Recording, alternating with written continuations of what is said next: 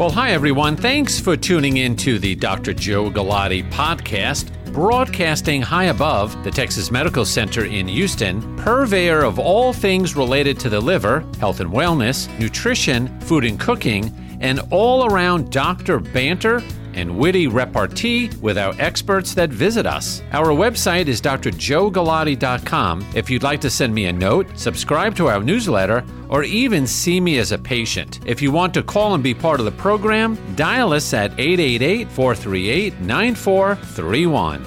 And now, on with the podcast.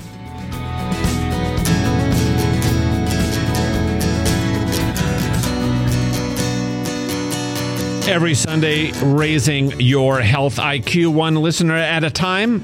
I'm Dr. Joe Galati. This is Your Health First. Thank you so much for tuning in and sharing an hour of your weekend with us. Don't forget, drjoegalati.com is our website. And as we were saying earlier, Brent Gallagher, the owner and performance coach at Avenue Fitness, avenuefit.com, is here with us on the radio tonight. Brent, how are you doing tonight? I'm doing awesome. And yourself?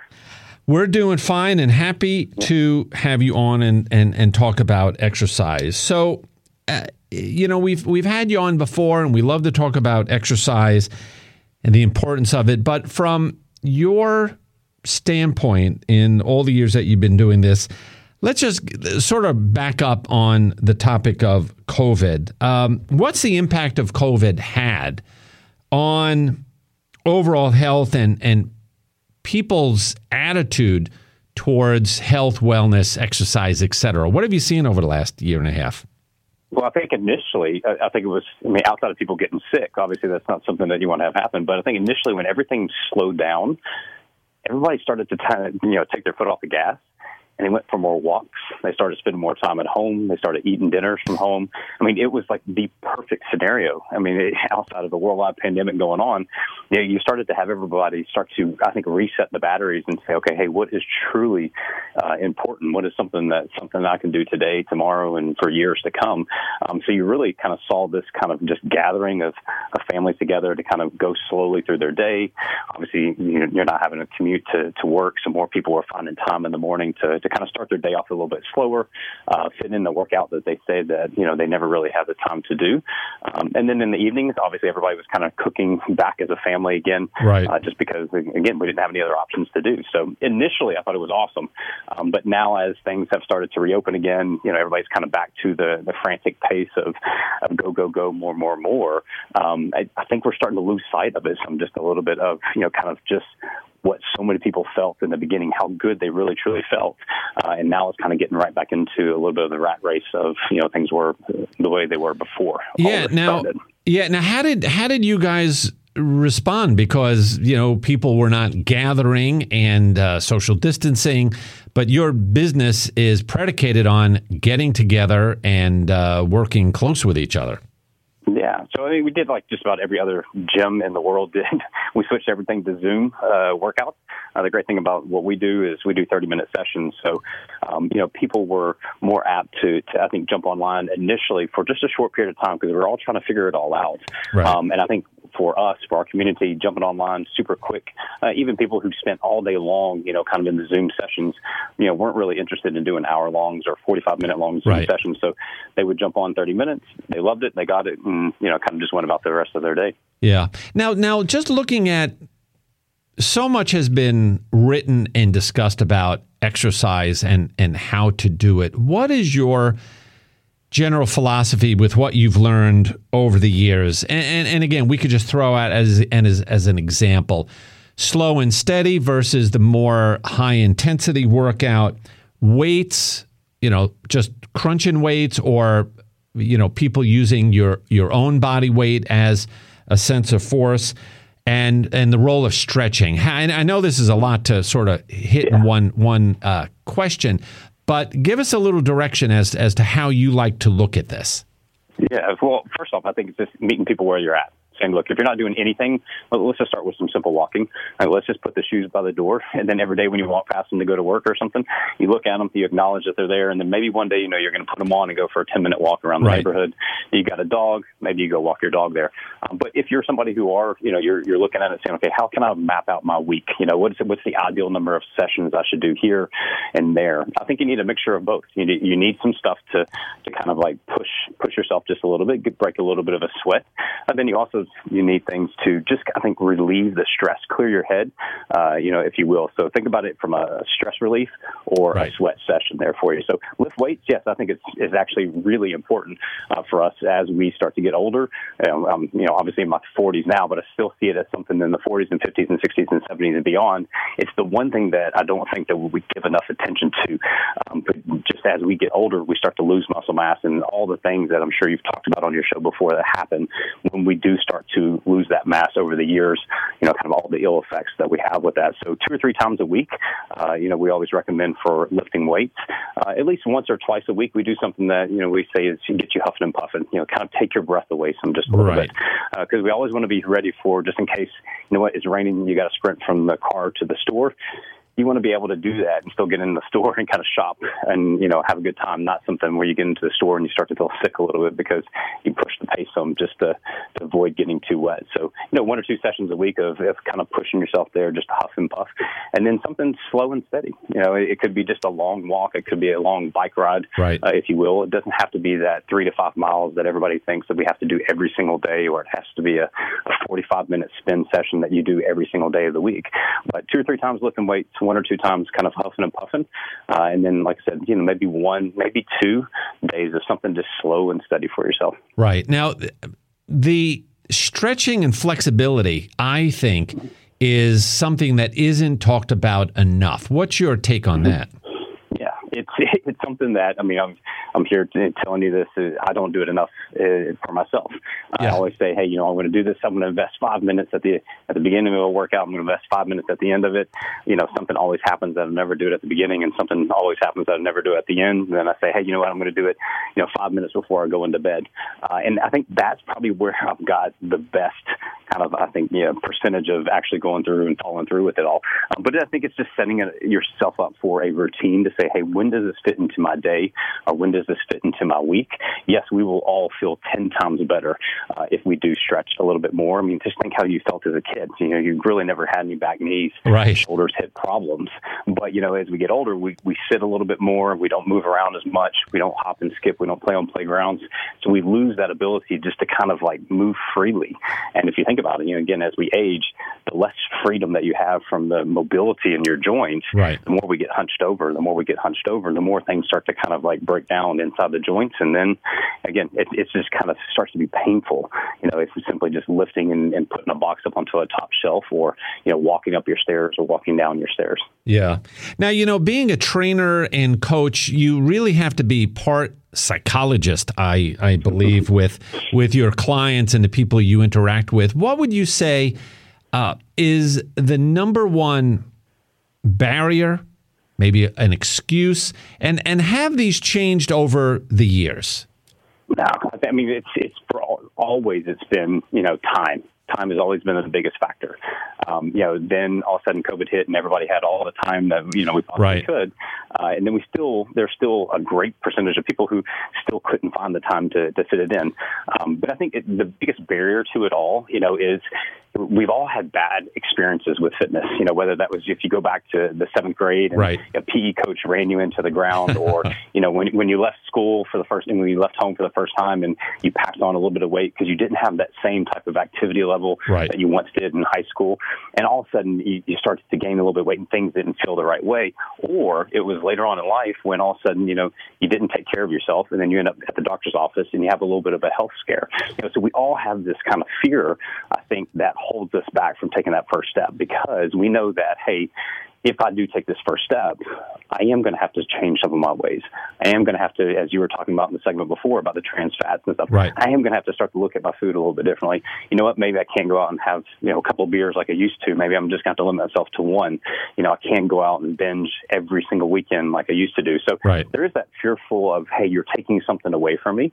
And I think as adults, we have trouble with that. We don't like someone telling us to go to bed. We don't like someone telling us that, hey, you shouldn't eat that, or that's probably not going to, be the best for you here a couple of months, a couple of years down the road if you're continuing to follow this path. So I think sometimes it's just our own inner, kind of story that we have from our past that holds us back. Because a lot of times what we sought as comfort, kind of at one point in time that things weren't going too well, you sought out food to find comfort at that time, or you sought out, something else that could be just as we look at it as maybe as an addiction, but you sought out something to comfort you during that time. But now, as you got past that season of life, you're still hanging on to that quote-unquote addiction that is holding you back in more areas than just one. Yeah, and it's fear of change, and that's very, very difficult to challenge. All right, Brent, what we're going to do, we're going to put you on hold here for a few minutes.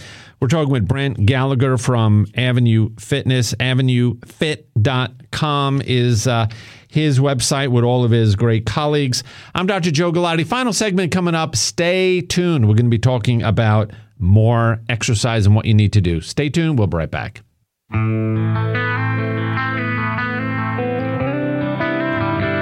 We're here every Sunday between 7 and 8 p.m. This is Your Health First, and that's exactly what we do. We want to think about your health first. I'm Dr. Joe Galati. And don't forget, drjoegalati.com. Sign up for our newsletter. All of our social media is there, and a few people have sent messages to me already. The bok choy soup recipe is on our Facebook page, and I'm talking with Brent Gallagher. Brent, do you like bok choy? Yeah, actually, I do. I'll have to go find that recipe and see what it tastes like. Yeah, I mean, soup, or I like to put it in salad. And again, just not every day, but to mix it up every once in a while. All right, so getting back with you, Brent, just one more thing about COVID. And so much has been discussed over the last year and a half about the people that are getting into serious conditions and dying from COVID are those that have underlying chronic medical conditions, and we all know what they are. It's high blood pressure, it's diabetes, it's kidney disease, lung disease, fatty liver, cirrhosis, and it's just a problem. Do you think we are seeing individuals where sort of that light goes off in their head to say, I don't want to be one of those people. If I do have a chronic illness or I'm at risk for a chronic illness, it is time for me to change these ways so it doesn't happen to me. What are you seeing from your position? I think we're seeing it from both sides. I think there are people out there that have made the changes for the better. They double down throughout this time and said, hey, look, this is if I don't take care of me, then bad things are going to be happening. Right. Here in the future. But I also think on the other side, where we just go back to what we talked about change. As you said, the change is hard, and other people have been just resistant to it and just kind of continues with the same. Hey, I'm too busy. I can't do it right now. Right. Work needs all my attention. So again, I think if you're there, I always tell people, when they come to the gym and say, we have to look at it. We're like a combination lock. You've got 5 numbers. I can come along and say something to you, and I'm going to get the first digit on it. And then they could be listening to your show one day, and all of a sudden that's the second digit.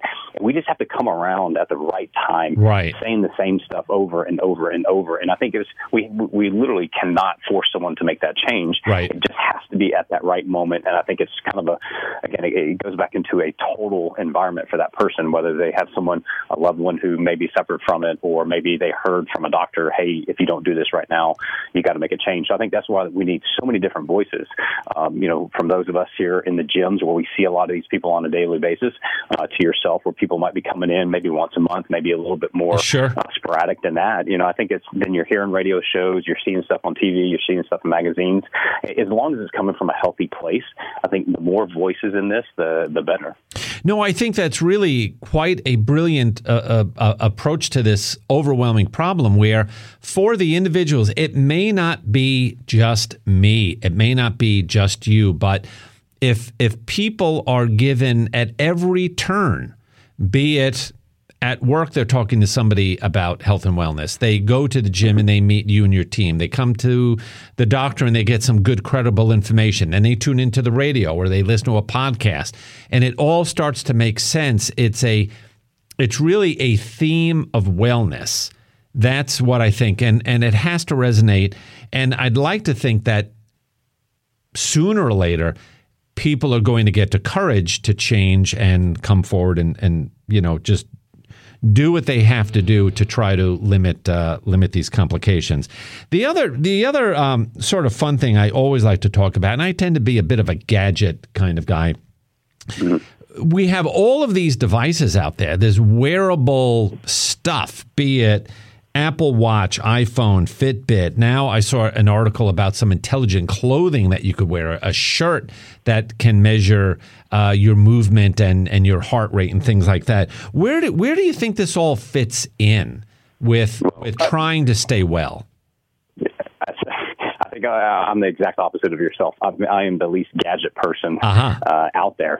Where I look at things from a little bit more of an old school approach on it. To say is yes, there are some of us out there that love numbers. They love the data. They love tracking things and then going back into spreadsheets and breaking it down and looking at it forward and backwards, which is awesome if you actually make change from it.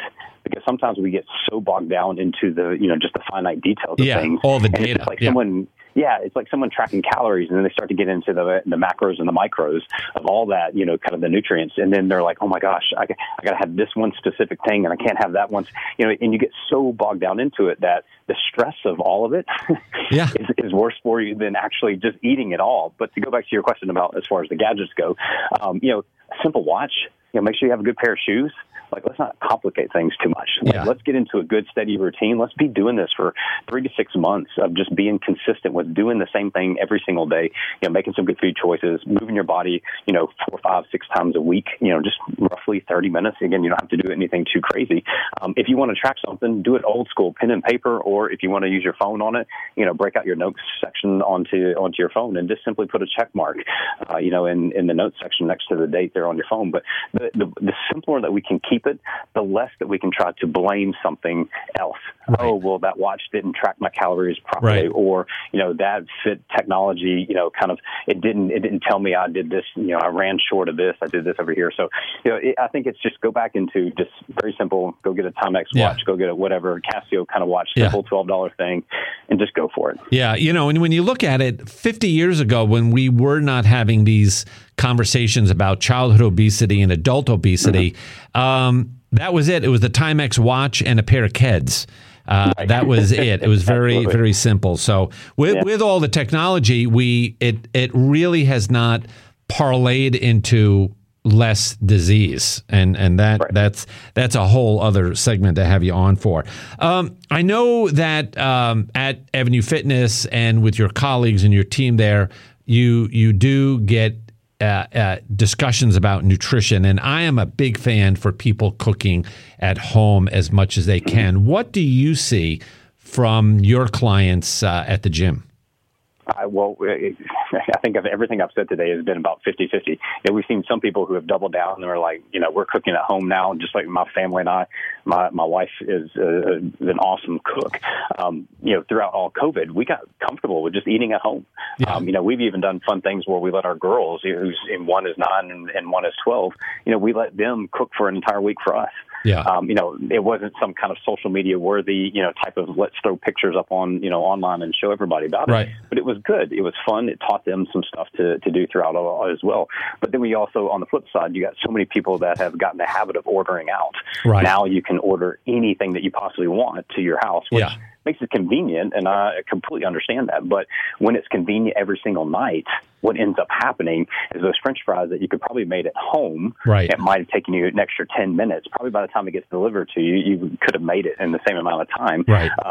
The healthier version at home, the not so healthy that's coming to you. And when we do that every single day, as you were talking about the childhood obesity, we start to teach our kids these habits. Right. And most of us that are listening, I'm sure all the listeners, you probably ate out maybe once or twice as a kid growing up. Right. And now it is in every almost nightly thing. And you think about what we eat at school, and you think about what we eat after school, and the drinks and stuff and everything that's getting.